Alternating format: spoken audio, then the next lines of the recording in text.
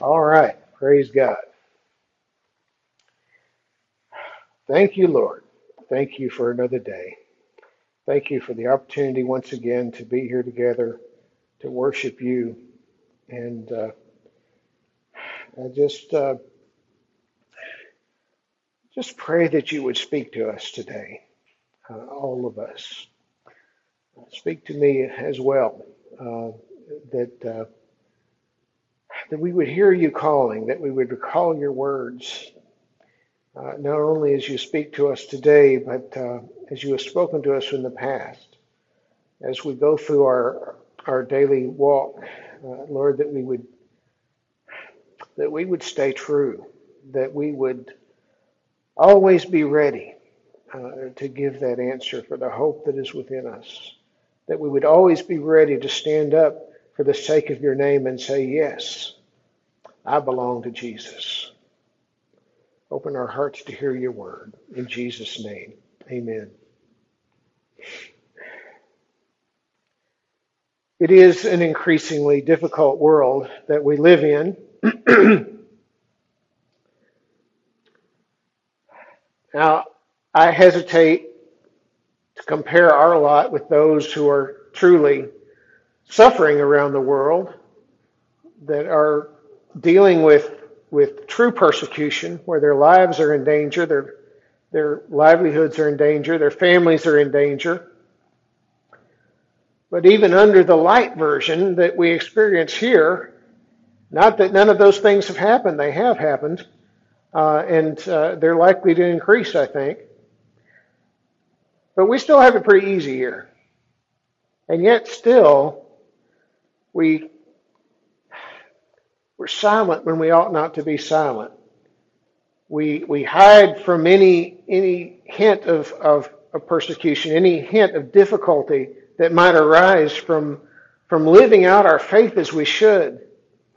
And even our churches have abandoned the truth that we might please the world, that we might fit in a little better, that people might like us a little bit better. And it might not be said that way, but that's the end result. We've accepted the world's version of the truth and tried to integrate it with the real truth, and it doesn't work. I wish that I could say that I'm totally immune to that, but my desire to be accepted has led me to say and do things that I shouldn't have, because I wanted to fit in. I wanted to be like everybody else, or if not like them, at least accepted by them. You know, we have typically associate that behavior with peer pressure as teenagers, but it doesn't change when we get grown up and we go to work. It's just a little bit, the topics are a little bit different. The pressures are different, but they're still there.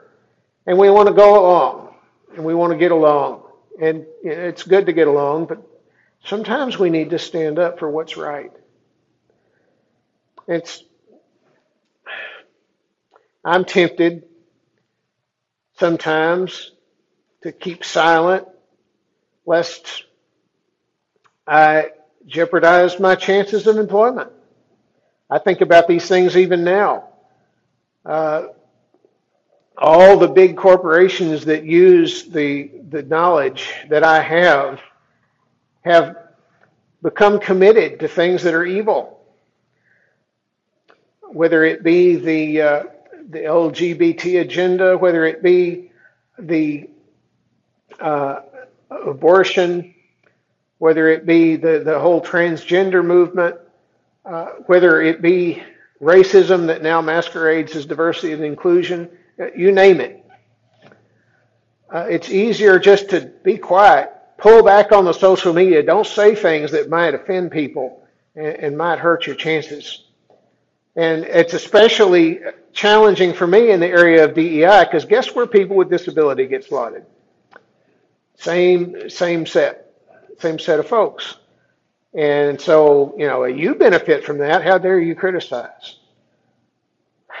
I hope that nobody, well, I can't say that because I know it's not true, but I hope that at least most people don't want to get the position that they get because they met somebody's quota and not because they know how to do the job. That's certainly not what I want. But so I think about these things. Maybe I ought to back off. Maybe I ought to say less about certain topics. They might choose not to hire me, but I can't. I've thought about it and I realized, no, I can't be other than who I am. I cannot deny the truth. I cannot deny my Lord. I know who I am. And I've heard the rooster crow. I've got to remember where I came from and stay true to it. The choice is always before us. You know, we're going to read the story of Peter today, and like Peter, we've all been told that we're going to fall. The Bible makes it quite clear that the only reason we have a chance, that all of us have sinned, nobody's righteous, the only reason why we have an opportunity, the only reason why we have a chance at life is because he gave it to us on that cross. So it's a foregone conclusion. We have all fallen. We're all going to fall. But the truth is given to us in his word. And he has provided our means of redemption. This is why we need Jesus.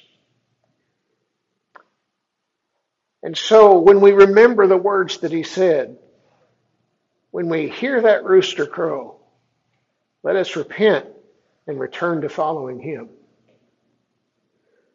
Our text today comes from John chapter 18 as we continue our study. Jesus and his disciples are in the Garden of Gethsemane. He's been praying. He's been fervently asking that there might be another way, but in the end submitting to the Father's will. His disciples, meanwhile, are asleep. And after the third time he comes to wake them up, Judas arrives on the scene with this contingent of soldiers along with the officers of the chief priest. There's a minimum of 600 people. That's just the soldiers. There were probably a lot of other people there too. There's a huge crowd has come. Jesus is taken away. Peter and John, the rest of them run away, but Peter and John follow. We're pretty sure it's John. I guess there could be some question because the name is never mentioned, but follows with everything else that we know that it's John. They follow Jesus to the trial. But Jesus predicted exactly that. He said, you're all going to fall away, you're all going to be scattered because of me.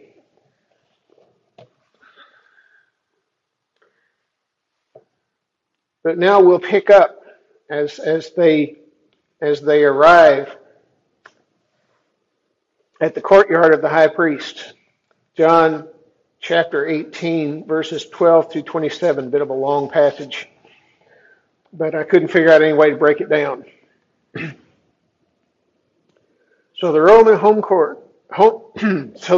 cohort and the commander of the officers of the Jews arrested Jesus and bound him and led him to Annas first, for he was the father-in-law of Caiaphas, who was high priest that year. Now Caiaphas was the one who had advised the Jews that it was better that for one man to die on behalf of the people. And Simon Peter was following Jesus, and so was the other disciple. Now that disciple was known to the high priest and entered with Jesus into the court of the high priest. But Peter was standing at the door outside.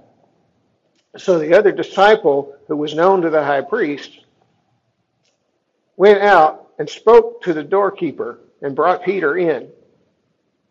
Then the servant girl who kept the door said to Peter, "Are you not also one of this man's disciples?" He said, "I am not."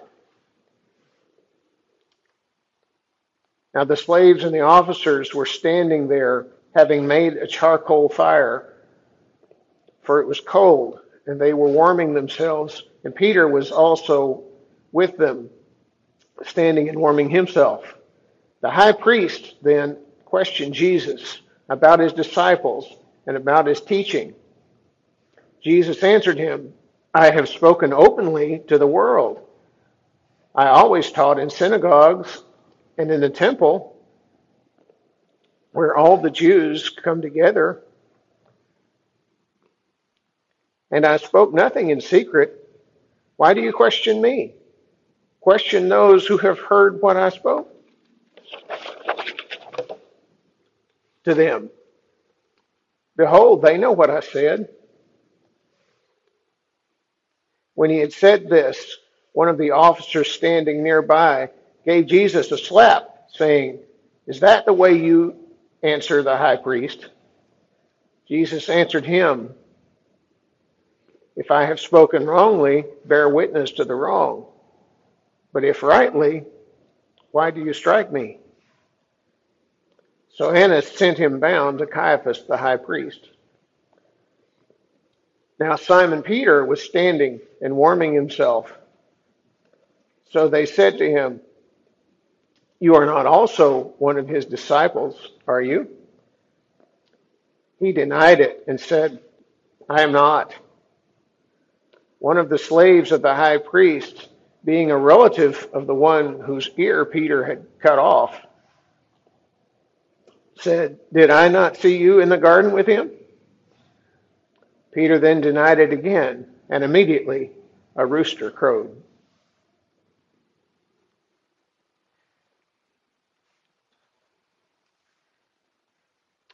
Now, one of the questions that arises when we read this that might be a little bit confusing is, who is the high priest here? Because in verse 13, it tells us that he was first led to Annas, the father-in-law of the current high priest, who is identified as Caiaphas. Well, then we're told that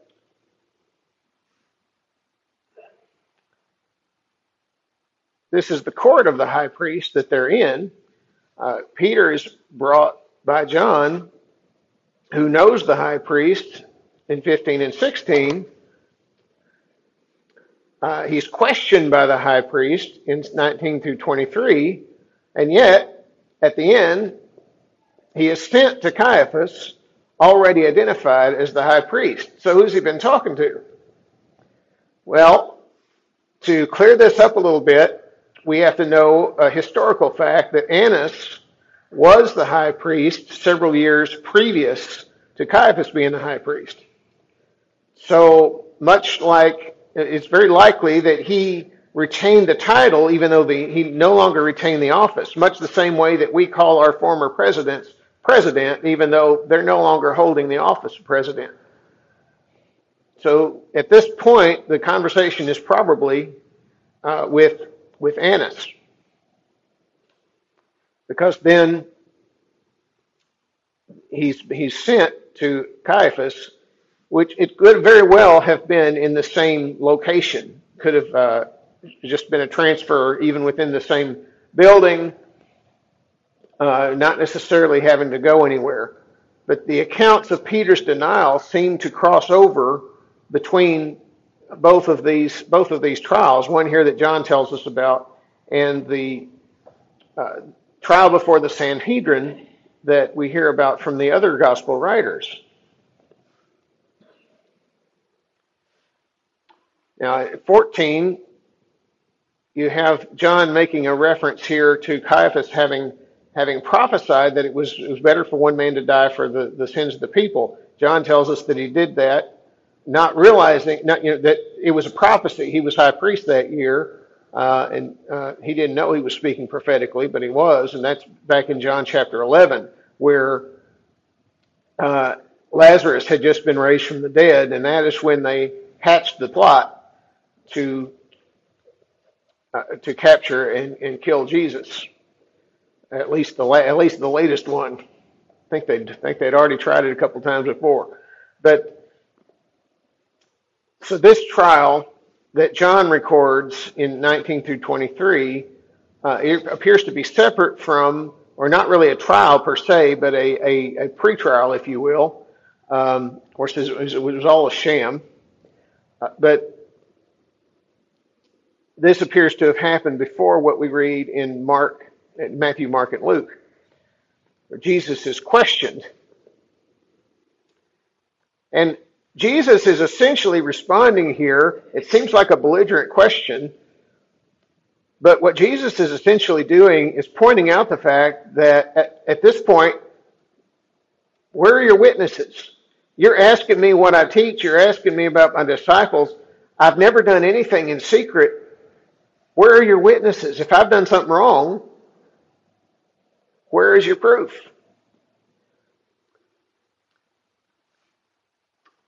If the law says that if you're going to convict somebody, you've got to have 2 or 3 witnesses.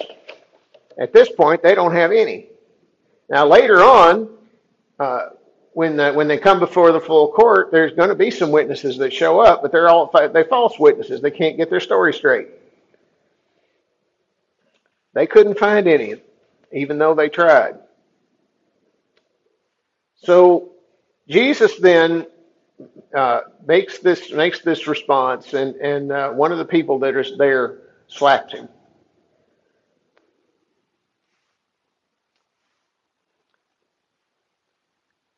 Because no doubt he understood the judgment implied in his words.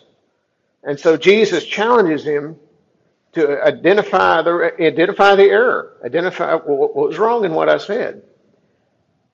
Otherwise, you violated the law. You've struck me in violation of the law. And Jesus, of course, is going to submit. He's going to be crucified. He's going to allow all of this to go forth. But John here is just allowing us to see the utter wrongness of what they're doing. And the fact that this was what was in their hearts. He's given us insight into his accusers. The verdict here was predefined. They were just looking for a way to make it stick. Others record John really doesn't give us anything now between this point and the point at which they take him to Pilate. The others give us the show trial before Caiaphas in the Sanhedrin, where the false witnesses come up, where Jesus has a little bit more to say, eventually responding to the demand that he identify himself, that yes, I am. Again, those famous words, I am. He said, tell us if you're the Son of God, I am, and you will see the Son of Man coming in the clouds of glory. At that point, well, they decided they had him. John doesn't give us all that. He skips right to the trial before Pilate, which we'll look at probably next week. But also during this time, we have the one strike that's recorded here, but also during this time the abuse begins, the mocking begins, and they begin to mistreat him. And Peter, watching all of this,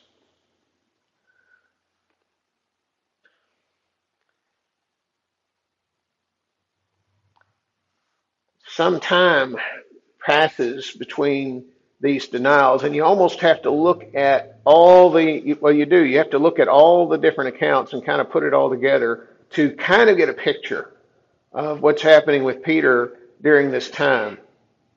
Some time passes between each of the denials. You can tell that from Luke's account. And I have to wonder what Peter might have been feeling at this point.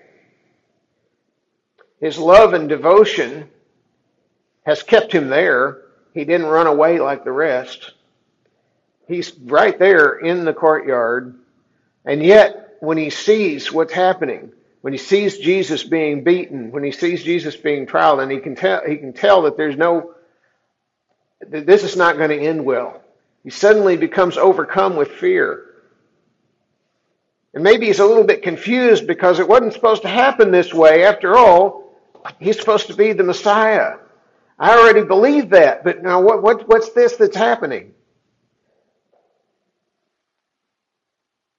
Now, fighting, he understood. He'd already tried it in the garden, but Jesus had put a stop to that. Well, what am I supposed to do?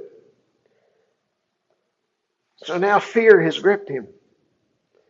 And all four Gospels rather, record this denial, and I think that is significant. And at least one of the reasons, haven't gone into great detail to find out what others are saying about it, but I think one of the reasons why it's recorded in all four of the Gospels is because of it highlights the redemptive nature of Jesus. Because even though here one of his closest associates is denying any association with him, Peter later becomes a pillar in the church, a leader in the church whose letters we still read today. And so we see here in Peter's story the story of Jesus' redemption. The first denial, as we're told here by John, is a response to the servant girl who let him in. And it apparently didn't occur as soon as she let him in. It was apparently a little bit later, just based on the other accounts. He'd already seated himself at the fire, based on what Matthew and Mark tell us. Actually, all three of the Gospels, the other Gospels. And he gets up then and moves outside to the porch or the gateway of this, because the place would have been kind of a walled compound kind of setup where you had a courtyard and you had a gate into the structure. And so he's gone out there.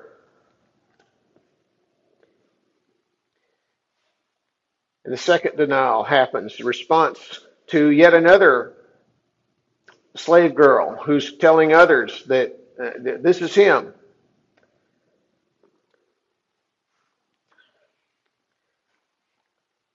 And then that is backed up then by the first, Matthew tells us that's backed up by the first girl that saw him. And at least one other person pipes up and says something. So all these people are saying, well, apparently then his language gets a little colorful as he denies. Matthew tells us that. And then the third time happens. It's been about an hour, according to Luke.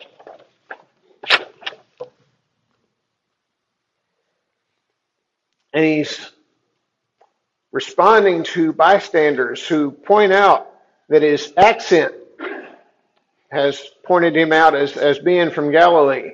As they were kind of a backwater area. The accent was a little different.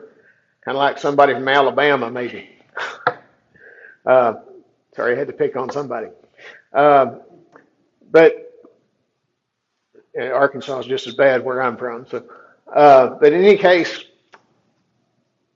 what also that tells us is that Peter hadn't stopped talking yet. He's still going on.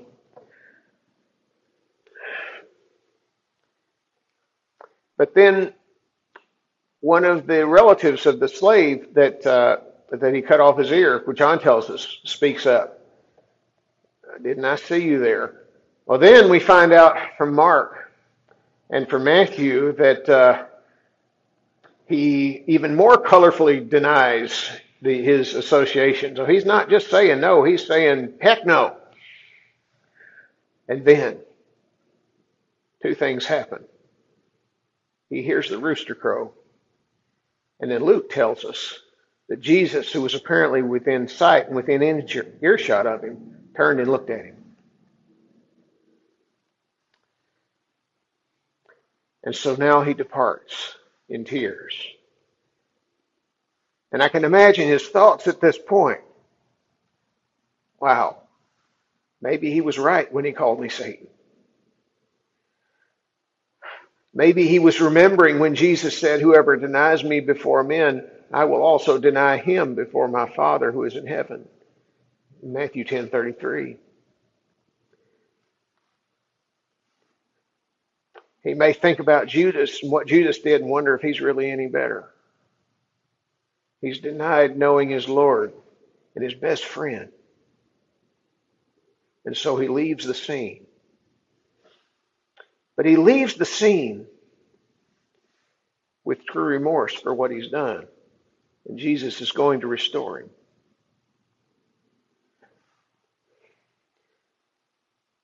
And John highlights the nature of Jesus all throughout his gospel. His divinity is revealed in the works that he does, in the things that he knows, in the words that he speaks.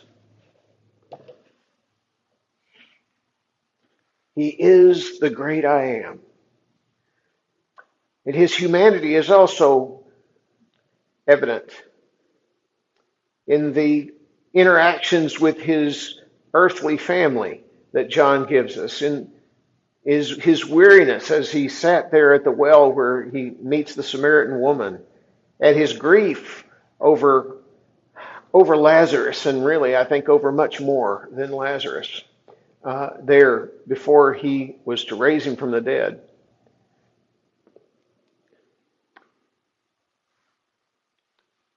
His submission to the Father, again by his own words, "I only do what the Father tells me to do."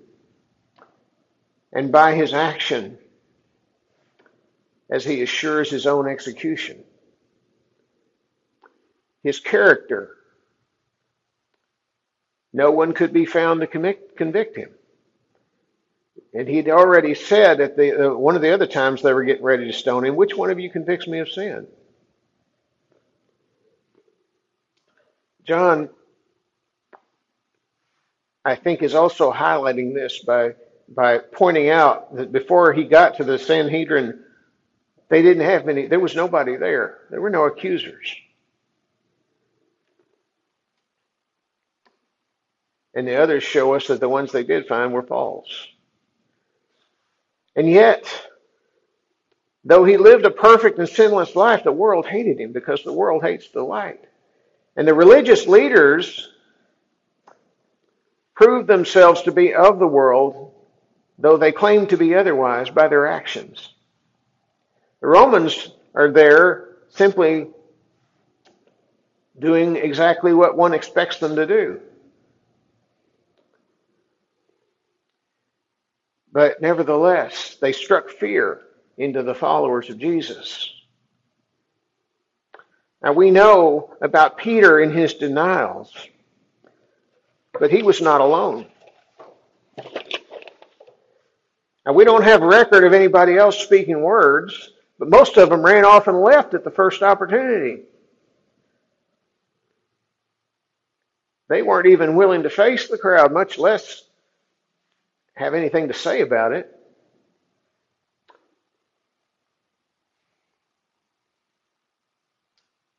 Now, that's certainly understandable. We've already said there were well over 600 people here who came out to get Jesus. It kind of looked like a lost cause. Peter, at least,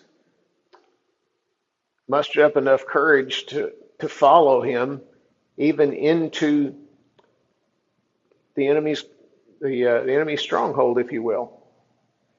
But in the end, he succumbed to the fear. But I want you to think about something. There was another person who felt remorse that night. Judas also felt remorse that night when he saw the way things were going to go. When Peter heard that rooster crow, he remembered and wept. At that point, I think he could be said to have had a repentant heart. He truly regretted what he did. We don't know what caused Judas to have his regrets. He said, I betrayed innocent blood. But Judas went out and hung himself.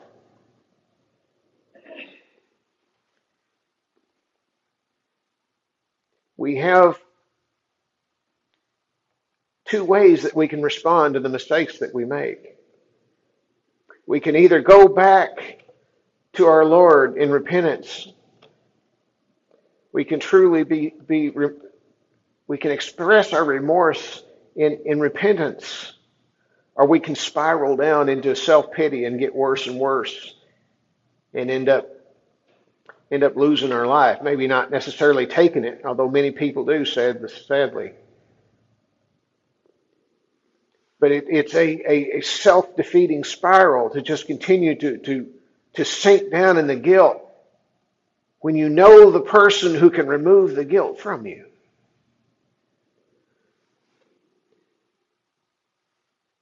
So I'm speaking primarily to Christians today, though certainly the invitation is open to all, because we all have to repent.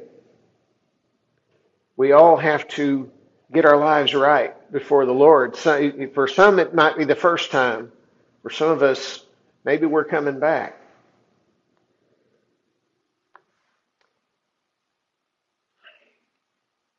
All of us have fallen at some point. Even after we accepted Him, we've sinned. We've messed up somewhere along the line. How many times have we kept silent when we should have spoken? How many times have we gone along with wickedness because we feared the consequences of resisting? Caving to pressure at work, or maybe even contributing to organizations that we know are suspect, or putting our money toward things that we don't want because it's easier than bucking the crowd. How many times have we sinned outright because that's just what we wanted to do? But Jesus is still calling. And those reminders will come to us. Peter heard the crow of a rooster, which caused him to remember what Jesus said. Before that rooster crows, you're going to deny me 3 times. For us, the rooster might take the form of words that other believing brothers and sisters speak. It might take the form of a passage of Scripture that is brought back to our minds that we read, and we know the truth of it. It might take the form of even lyrics to a song. When I was 17, I remember going through a period in which I was struggling a little bit with my faith. Not so much that I didn't believe, as that I thought it was just too hard. That I just didn't have what it takes. What was asked of me was more than I could give, and I just wanted to try some other way. And I had my tapes with the heavy metal, and I was listening on the bus. But one of those heavy metal bands was Stryper, which is a Christian band. If you don't remember, they were one of the first Christian heavy rock bands, and of that particular genre anyway. And they had a song, and I don't remember any of the other words to speak of except for one phrase. And I can still hear it in my head. It said, "It's time for you to start giving God all the glory." And it just went, I can't do this. I can't live this way. I know better. I know that God is I know that He is God. I know that He's real, and I cannot turn away from that. And it didn't happen immediately, but I just remember that being the point at which that rooster crowed for me. And I knew I couldn't deny Him. Or maybe it's a memento from some past experience, a picture on your wall, a figurine, whatever it is for you. We've all heard it. We've all heard that rooster crow. And we know that Jesus is capable of redemption. We saw it. We see it in the life of Peter. And we'll get to read about it again as Jesus makes a point of bringing him back into the fold later on. And making sure that he understands that you have a mission. You have a purpose. I want you taking care of my people. Forgiveness and restoration await the repentant.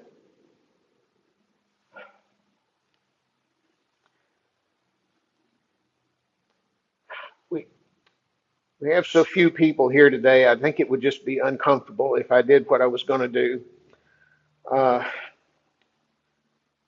And I don't have anybody in my mind. I'm not sitting here thinking, oh, I sure hope so-and-so gets the message today because I'm tired of saying it. I'm not thinking that at all. But I was going to actually give a standard invitation. I think I'm going to forego that. But please, if you'd like to pray, or if you'd like to talk about something, if you're hearing that rooster crow, let's start moving back in the right direction. Thank you, Lord. Thank you that you do love us, that you do keep calling us back in any way that we can hear it. It doesn't even have to be anything supernatural. In this case, it was just the natural course of events. The sky starts to lighten up, the roosters start to crow. But that was the key, that was the cue that Peter needed to bring him back. Lord, I pray that we would all be faithful to you, that we would confess you before men, that we would continue to spread your word, to bring as many people into your family as will come. That's our job here, to go to all nations and make disciples, or to go make disciples of all nations. All nations are right here in our backyard. So thank you, Lord. Help us as we endeavor to do what you've called us to do. In Jesus' name, amen.